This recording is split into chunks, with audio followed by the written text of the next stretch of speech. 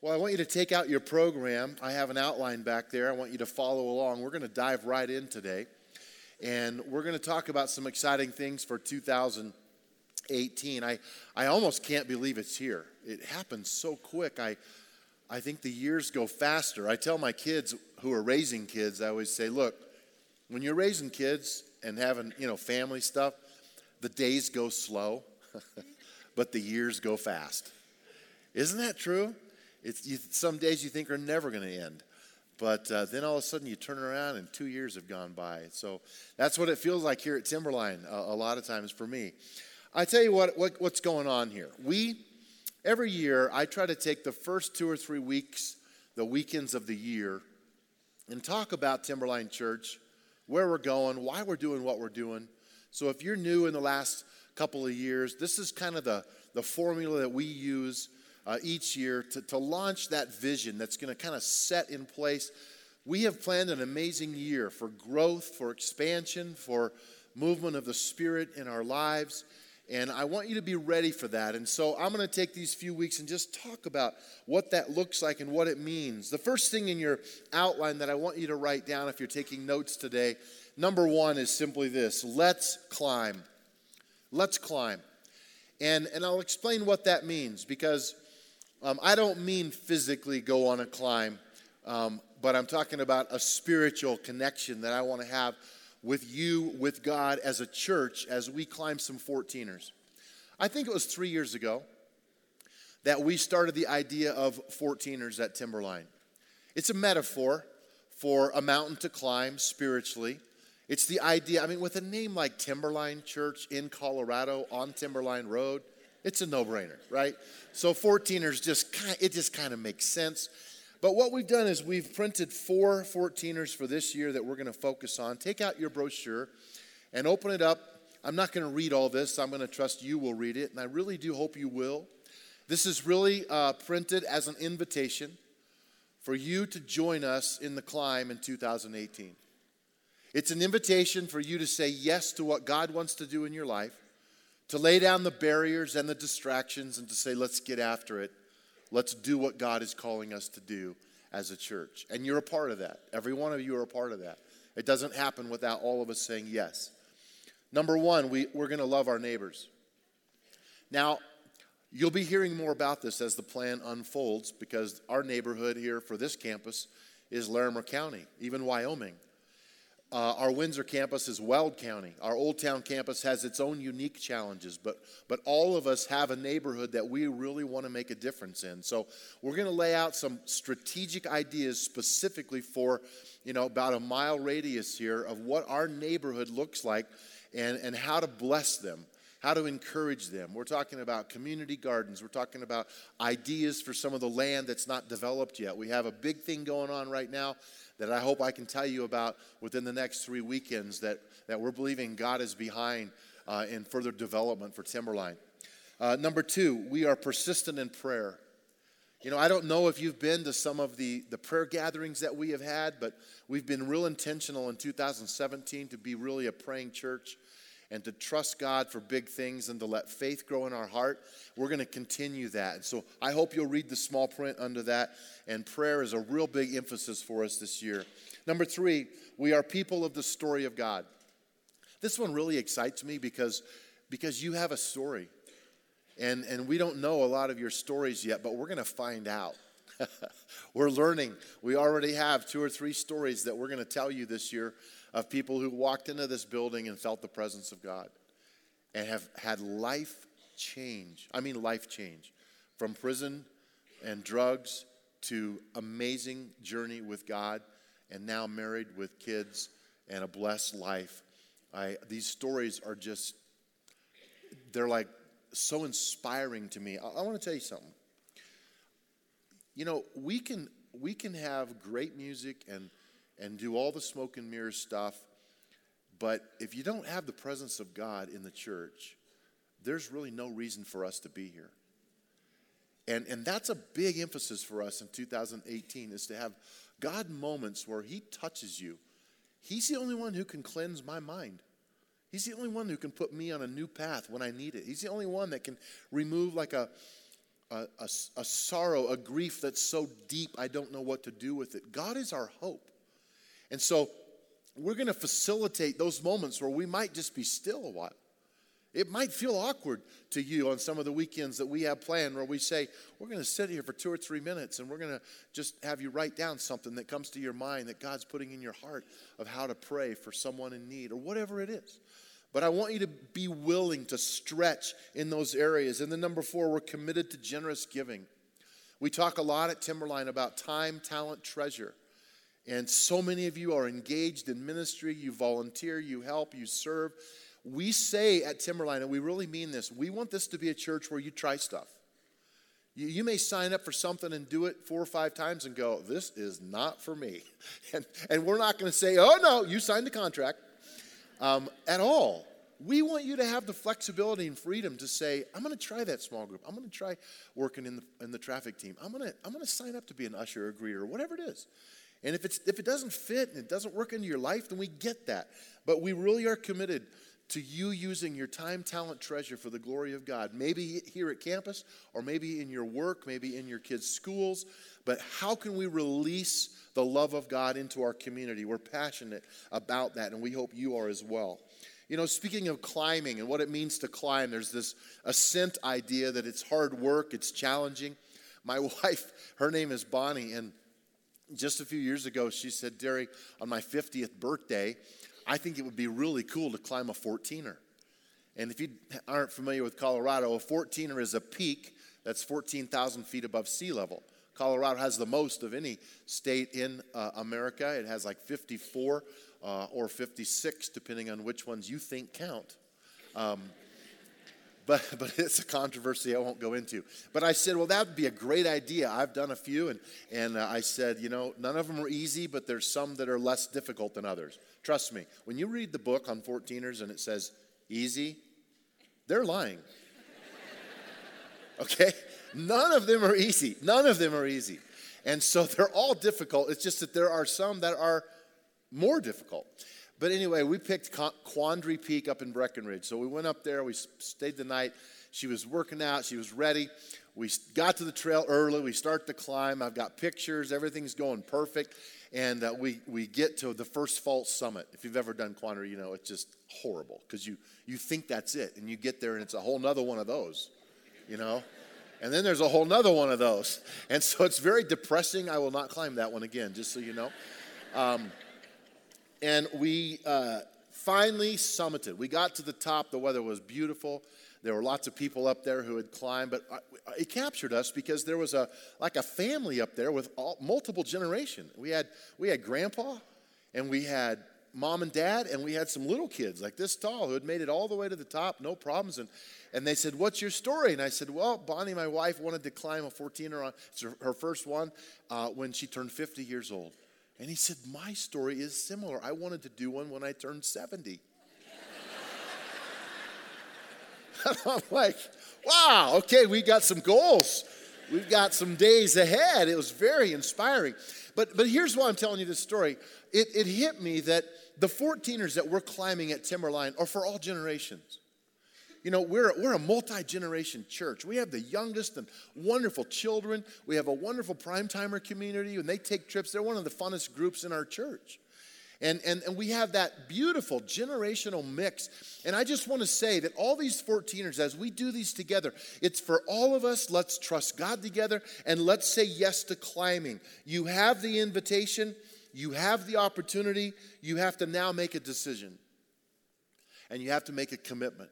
Because I promise you, there's no 14er that gets climbed without a decision and a commitment to do it.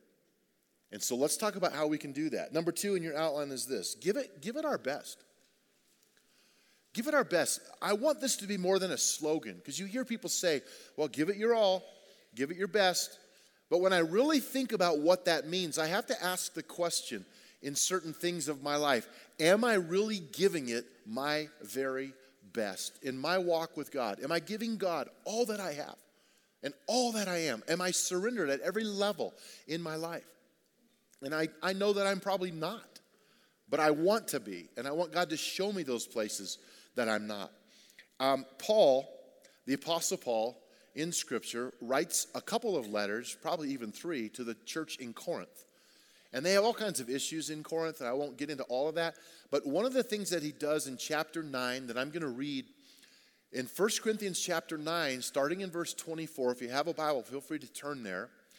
He pulls out memory lane, Corinthian games, which is similar to what the Olympics has become. They had the Corinthian games, which was a huge thing. Athletes would go full-time, and then the Roman games, and it just became a huge force, which now is actually the Olympics. And so he's using this idea of a runner who's running a race to capture the minds and hearts and put it into a spiritual sense. Verse 24, he's saying to them, don't you realize that in a race or in a climb, everyone runs, but only one person gets the prize? So this final thing, run to win, exclamation point, run to win. In other words, do this with your whole heart. Don't do it half-heartedly. Give it everything you have. What does it mean to give our best always? Paul is challenging them to do that. I am challenging us to do that, and I'm believing God will help us. Number 3, how can we train? Now, this becomes a very important component of what we do at Timberline, because the concept of training is very necessary if you're going to succeed. Let me give you an example, and I've said this before, but it's worth repeating. Stop trying and start training. I can try to run a marathon tomorrow, but I might not make it. But I could start training to run a marathon, and I'm pretty sure I could do it. And most of you could too as well. And sometimes we say in Christian circles, well, you just got to try harder. That's like some of the worst advice we could ever give people, because all it does is beat us up more. Well, I tried again. What happened? Same thing. I'm still stuck. Still in the rut. I still haven't figured it out. Well, I'm going to try harder. I'm going to try harder. I'm going to try harder. Well, how many times can you try harder? Let's start training. So what does it look like? Here's what Paul says in same passage, verse 25. All athletes are disciplined in their what? In their training. They do it to win a prize that will fade away. Now he's getting spiritual on us. We do it for a different reason. We do it for an eternal prize. We do it to please God. We do it so that our lives can somehow be spent and given away by God. Is there such a thing? Like right now, your gym is full of people who have New Year's resolutions, right? Just wait till February, you'll get all the machines back. They'll be gone. But it's true. We have ways in which we get motivated and we work out our physical body to stay in shape, and it's good for us. So my question to you is, if I ask you to write a spiritual workout plan for you to get closer to God and grow in your faith, what would you put on it? Now, I know what some of you are thinking. Pray, read the Bible. Okay, let's think of some other ones. Those are great. What else would you put on it? Just think about that for a moment. Maybe even write a couple ideas down. A spiritual workout plan doesn't have anything to do with your physical body. It has to do with your mind, your heart, your soul, the spirit man that is in you. I really have given some time thinking about this, and I just want to throw out a couple thoughts for you. This is my list, but you need to make your own, okay? But I put daily prayer moments. And the reason I didn't put pray more is because I don't like to pray. And daily prayer moments sounds less intrusive. And I'll tell you why. I used to try. As a pastor, there's all kinds of guilt in this. I had friends, they pray an hour a day. It's from, 4 a.m. to 5 a.m. And they're really, firm on it. And I'm like, well, I tried it, and after about 5 minutes, I'm looking at my watch and I'm going, what? So I lowered my goals. I thought, okay, I can pray a certain amount of time, and I'm looking at my watch, and 3 minutes has gone by, and I'm like, I have 2 more minutes to go. I can't do it. I'll be dead by then. So I stopped all that nonsense, and I thought, you know what? I'm just gonna relax. I'm gonna enjoy God, and I am an early riser naturally, so I have this time where I don't set a time. I just say, I'm gonna have a daily conversation with the Lord. I'm going to let him talk to me. I'm going to read some scripture. I'm going to say nothing. I might just sit there and enjoy my coffee, But I'm not going to read the paper or go into that whole thing. I'm going to just sit here and focus on God. I encourage you, because of what's happened over all these years, is it's built up my spirit, man. It has allowed me to become more aware of spiritual moments where I'm watching for opportunities throughout the day. Sometimes I'll pray, Lord, what's going to happen today that I need to be thinking about? And God doesn't give me a vision like of someone who needs me to open the door, but that sensitivity allows me everywhere I walk to pay attention to what's around me. And I'm not trying to make this spooky, but being led by the Spirit is a Bible thing. Amen? And so let's be that. Let's live that. And you're not going to do that unless you're tuned in. And think about how you can tune in. I say keep the tank, on the top half, full. My dad used to say a real clever thing to my two older sisters because they were driving age before he passed away. And he would say, Sherry, Angie, it doesn't cost any more when you drive to keep the top half full rather than the bottom half. Same price. And it's a lot more peaceful, and you'll stay out of trouble. You're not going to run out of gas sometime. And I see Christians all the time with no concept of what's going on in the worry and the fret and the anxiety. Why? Because they're on a quarter of a tank. It's on an 8. The light is blinking. And all they want to do is find a place to put something back in the tank. And when you're that desperate, I promise, you're going to make poor decisions. You're going to fall into habits. Why? Because you're going to look for a quick fix, what feels good now. We have a world that's scrambling and running for a new relationship, a new this, a new thing, a new toy, a new fix. Why? Because they're half empty. So find a way in your spiritual tune-up this year to live on the top half of the tank. I want to challenge dads. I want to challenge dads this year to offer your love to your kids. Now, I'm not challenging moms, but in a sense it is. Love your kids, moms. But moms do a much better job of this, typically in America, than dads do. In 1960, the families in America, 11% of families with children at home had homes without a father. Now it's about 35%. 15 million children are being raised right now without dad in the home.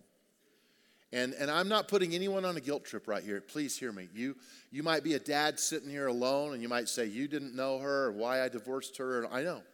Okay, I'm not in judgment. I'm just saying, would you please, as fathers, love your children? Well, you don't know my kids. No, I don't. I don't. I admit that. I don't, and I don't know the history. But I'm praying this year. I'm praying for a revival among fathers. I'm praying for a revival among parents. I'm praying for a revival among relationships that have been broken. Why? Because we need it. Our kids need it. We can clap. It's good. It's good. We need it. Pray with me for that end. Accept the challenge to grow in your faith. That's your mindset. Prepare. Let it be fertile. Don't just say, yeah, go to church. Same old routine. What needs to change this year? What needs to happen in you that causes you to overcome something that you haven't been able to overcome before? What is it in your growth that can somehow impact your life enough that real change happens and you become a trainer of others? And it's not just about surviving. That's what I hope. One of my favorite quotes in all the world is Pablo Picasso. And he said this, listen carefully, it's a good one. The meaning of life is to find your gift. The purpose of life is to give it away. I want to say that one more time. The meaning of life is to find your gift. The purpose of life is to give it away. Now, I wrote a church version of that.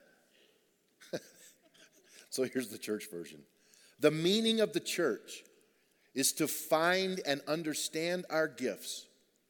And the purpose of the church is to give them all away. That is what Jesus did. He knew what he was called to do, and he gave himself away so that we could do the same. And now here we are with decisions in front of us about doing just that. Number 4, lastly, let's look at the fact that we need to stay focused. Focus is an interesting thing. And most of our cameras these days has automatic focus. Aren't you glad? Anyone in here remember the days of film? Before digital? And it was kind of expensive, and you'd put that thing in there and, cock it a few times, and then you were careful about how many pictures you took because it cost money to get them developed. And it was so heartbreaking to get them back and have it just out of focus. It's like, what was I thinking? I just couldn't see that. And that's sometimes what happens in our lives when we don't focus. So Paul says in verse 26 of 1 Corinthians 9, so I run with purpose in every single step. I'm not just shadow boxing, and that's a term of, no one's there. There's no one you're actually fighting. It's all just pretend. He's not pretending. I discipline my body like an athlete, training it to do what it should. And then he goes to the spiritual side on this metaphor. Otherwise, I fear that after preaching to others, I myself might be disqualified. So how can we stay focused? I'm a practical guy. When I make lists, it's all about practice. And so I literally ask myself the question I want you to ask yourself. And if you're writing stuff down, we're going to take just a second here. Name 2 distractions that get you when you're trying to focus. Just jot them down. 2 things that distract you when you're trying to focus.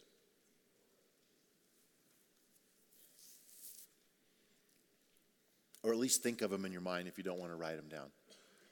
So when I was doing this little exercise this week, I literally, when I go in my study, I usually shut the door and I'm really focused. And I don't want distractions. And I had accidentally set my phone on my credenza, and I'm a silent phone guy. Like, it vibrates, but it never rings, pretty much always. And it goes bzz, bzz. And that's the end of my focus. Anybody understand what I'm saying? Because I'm thinking, okay, is that a timberline emergency? Is that my kids? Is there something wrong? And so, I'm picking up my phone to look at it every time it beeps. So I finally just decided I'm not taking my phone in my study if I'm trying to focus. So that's just one example of what I'm saying. When you really want to focus, remove the distractions. Clutter is another one. Like, if I have junk just laying all over, here's the bills, here's pens, here's the stuff I laid down from the store, and it just looks like a mess, then I just feel like I need to do that before I can focus. So whatever yours is, figure them out. And remove the distractions in your life and think about what is important to you. List the things that this year you're going to give yourself more to. If it's family, write it down. If it's your health, write it down. Make some specific goals. Here's why. It won't accidentally happen. I promise. It won't. You won't suddenly be thin. I know that's disappointing. You can pray all you want. Oh, God, please, please. God says, nope. You're going to have a plan. And you're going to have to trust God. That's why I'm asking you to put this thing somewhere on your fridge. We have something else we're going to give you today. And it's a magnet. Can you see what this says?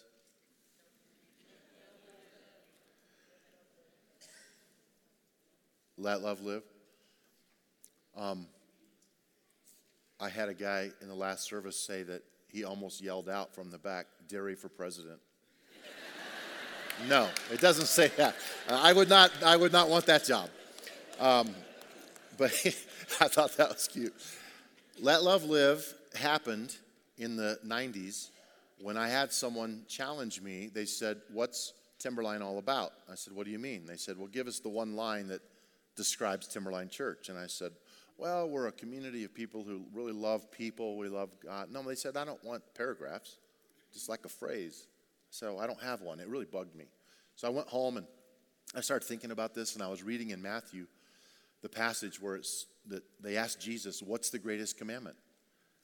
And I thought, well, man, that's a pretty big statement if Jesus says this. And he says, well, to love the Lord your God with all your heart, mind, body, soul, and strength, and love your neighbor as yourself, right? And so it just rolled off my tongue, let love live. Because the love of God is alive and well in the world. It's us who mess it up. People aren't usually ticked off at God. They're ticked off at people who represent God because we don't do a very good job of it. And so Let Love Live has become kind of the line for us that we put on just about everything we print, with the hope that we can let God's love live in the earth. And that it can live in our lives first and others, and that we can let it live in our neighborhoods. And so we want to give you a little magnet. And it's a pretty strong magnet. It's big enough that what we're doing in our home is we're just putting it like this on our refrigerator. And I would invite you to do that I know it might mess up your beautiful decor, doesn't go with it, but just for a couple weeks, okay? And put that up there and read through those and pray through those and pray for Timberline Church and pray for what's going on in your life that you can personally really let love live. I'm going to give you a challenge right now, and we're going to have a response moment. When I say to you, what does it mean to draw a new line in the sand? What comes to your mind? Just say it. A challenge. Fresh start. New beginning. Confidence. Boundaries.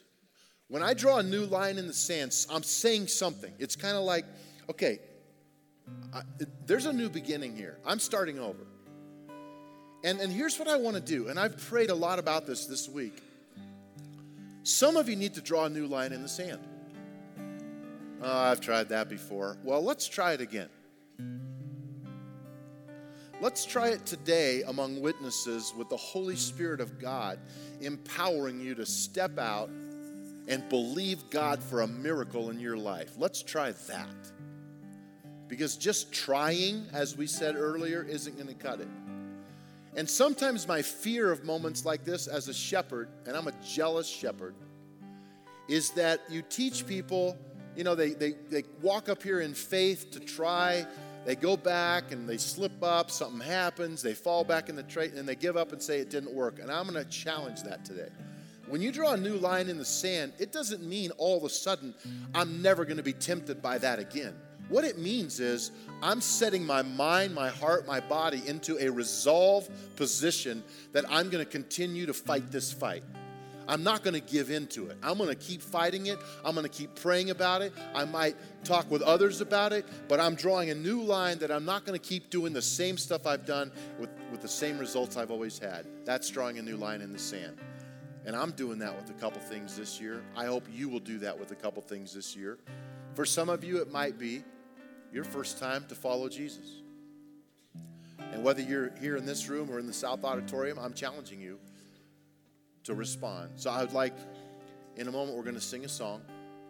And I'm going to ask you to just stand if you're able. And then I'm going to invite some of you who know you need to draw a new line in the sand. And I don't want you to make something up. If you're not being moved by the Spirit to come up here, then don't. But those of you that know, and it might be some marriages. You might be thinking right now, we don't draw a new line in the sand in our marriage, we're not going to make it. Or with our kids, or our relationship, or finances, whatever it is, it's none of my business. But God already knows. And I want this to be a resolve moment for the beginning of 2018 in your life. So would you stand if you're able right now?